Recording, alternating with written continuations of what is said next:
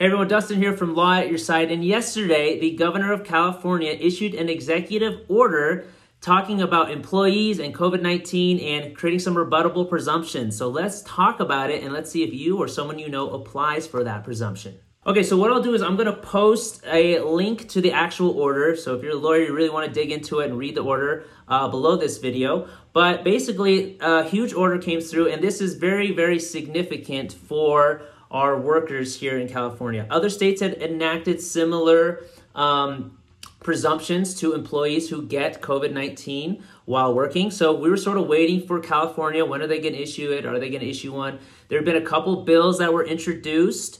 Some of the bills requested that essential workers maybe be covered. Some of them requested that only a subset of essential workers be covered, like firefighters and police officers and medical staff, and not necessarily grocery workers. So we weren't sure what was going to happen in California, but I am happy to say, and I'm going to go through the criteria right now, that Governor Newsom issued a wide, expansive order that's going to help many employees out in California.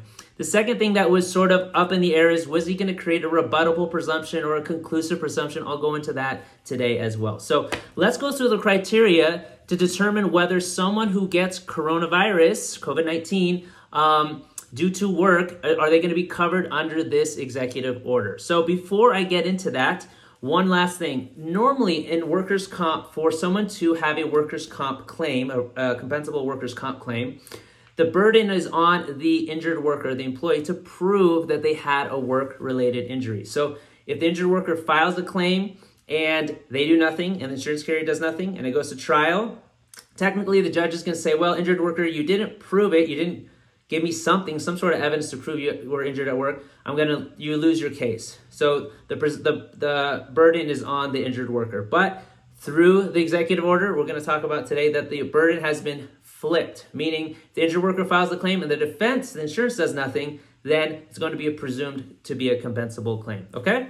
So first criteria, this applies to any employee in California or working through California or that applies to California jurisdiction. It's not just essential workers. Now we thought it's going to be only essential workers or whatnot, any employee. Now in practicality, what that means, usually it's going to be essential workers anyway, because most other employees aren't working. So really what it's going to be, it's going to have the same sort of net effect for the most part, but maybe not. So if you're any employee, not just an essential worker, working in California, you are going to be able to potentially receive benefits under the executive order if you meet the other criteria, which we're going to go through as well. Okay, so any employee. Second thing, you have to be diagnosed, of course, with COVID-19, with coronavirus. Now, the key with this is you have to actually be diagnosed by a doctor. It can't be, your mom saying, oh, I think you got COVID-19. No, it's got to be a doctor, an official diagnosis from a doctor, okay?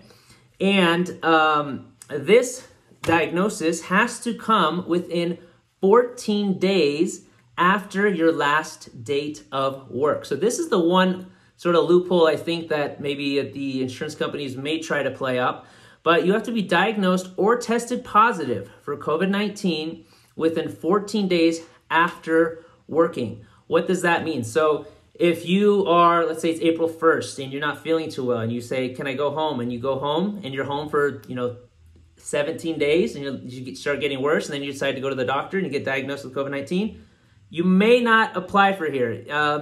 We argue it different ways, but technically under the executive order, the 14 days may have expired by the time you got diagnosed or you tested positive. So make sure that you get to a doctor and that you get diagnosed or test positive within 14 days after the last date that you work in order for this executive order to apply to you, okay?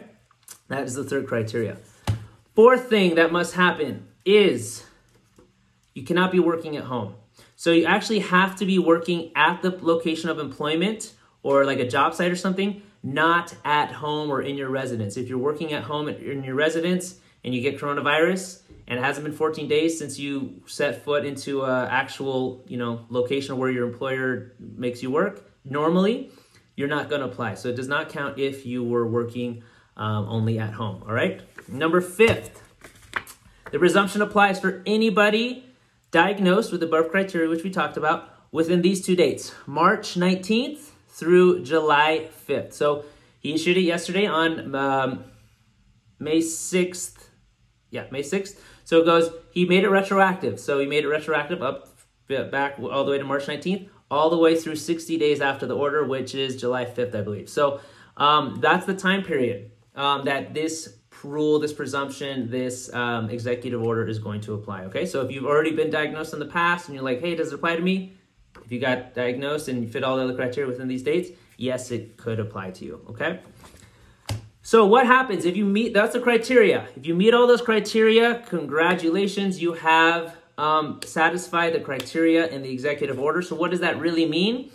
Well, remember when I talked to you earlier that you have to prove, the burden is on you to prove your injury happened at work? Well, what it does, it flips the burden. It creates a rebuttable presumption that you got coronavirus because of work. So it puts the burden on the insurance carrier now to come back and say, no, you didn't really get it at work. You got it from something else. And they have to prove that you didn't get it from work. Now, that's going to be very challenging, if not impossible, for them to prove. But technically, it does give them that outlet and that chance to do it. Now, as I was saying earlier, a lot of people were trying to push for a conclusive presumption, meaning it wouldn't just be rebuttable, it'd be conclusive, like the insurance company can't even say no or try to introduce any other evidence. I'm glad he didn't do that because that's pushing it too far. It's sort of, I think, could be violating due process. It doesn't give the employer their right to at least do some investigative work.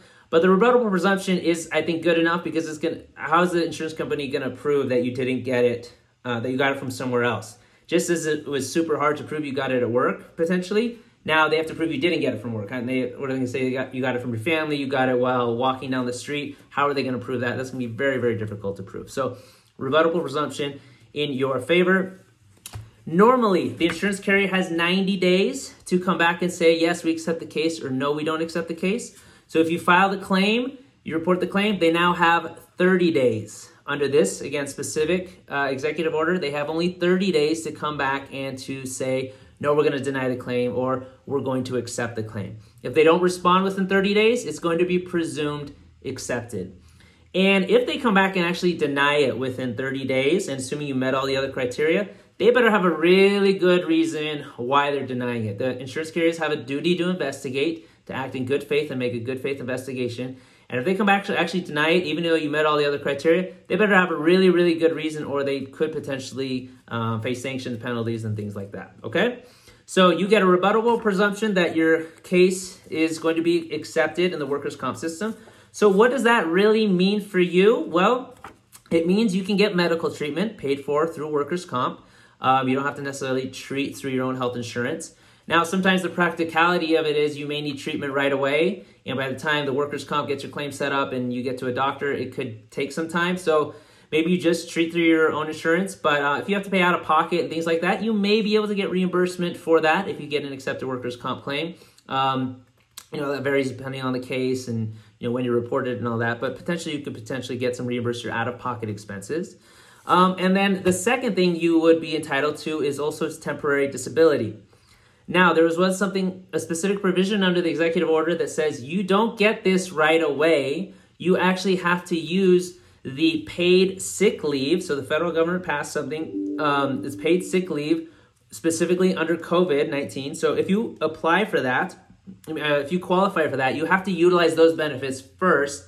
Then once those are exhausted, you can get temporary disability. So not before that, you got to exhaust the federal paid sick leave provision that was passed not too long ago, specifically for COVID-19. Once you exhaust that, then you can get temporary disability. To get temporary disability, you still need to follow all the same rules, meaning you need to have a doctor certify you and say you're temporarily disabled. So you can't just say, oh, I got COVID-19, but I feel fine, I'm doing my thing, and I can still work. No, the doctor has to say you can't work because of getting COVID-19. They have to put you on temporary disability in order for you to get temporary disability. So that is the executive order in a nutshell. If someone passes away because of COVID-19, then maybe the temporary disability is not going to really apply as much. Medical treatment, maybe not as much. Of course, there may be some bills or whatever that are racked up. But if someone passed away and they fit all the criteria, again, they're going to have a presumptively compensable workers' comp claim as well. So they would get all the normal benefits you would under a normal death claim analysis, in which case you would be looking at who is dependent on them financially. There's a lot of factual things to look at. Do they have any kids? Do they have a spouse making under $30,000? Things like that. So that's what you look for in those cases. Okay, so to just wrap it up and conclude, again, this applies to any employee.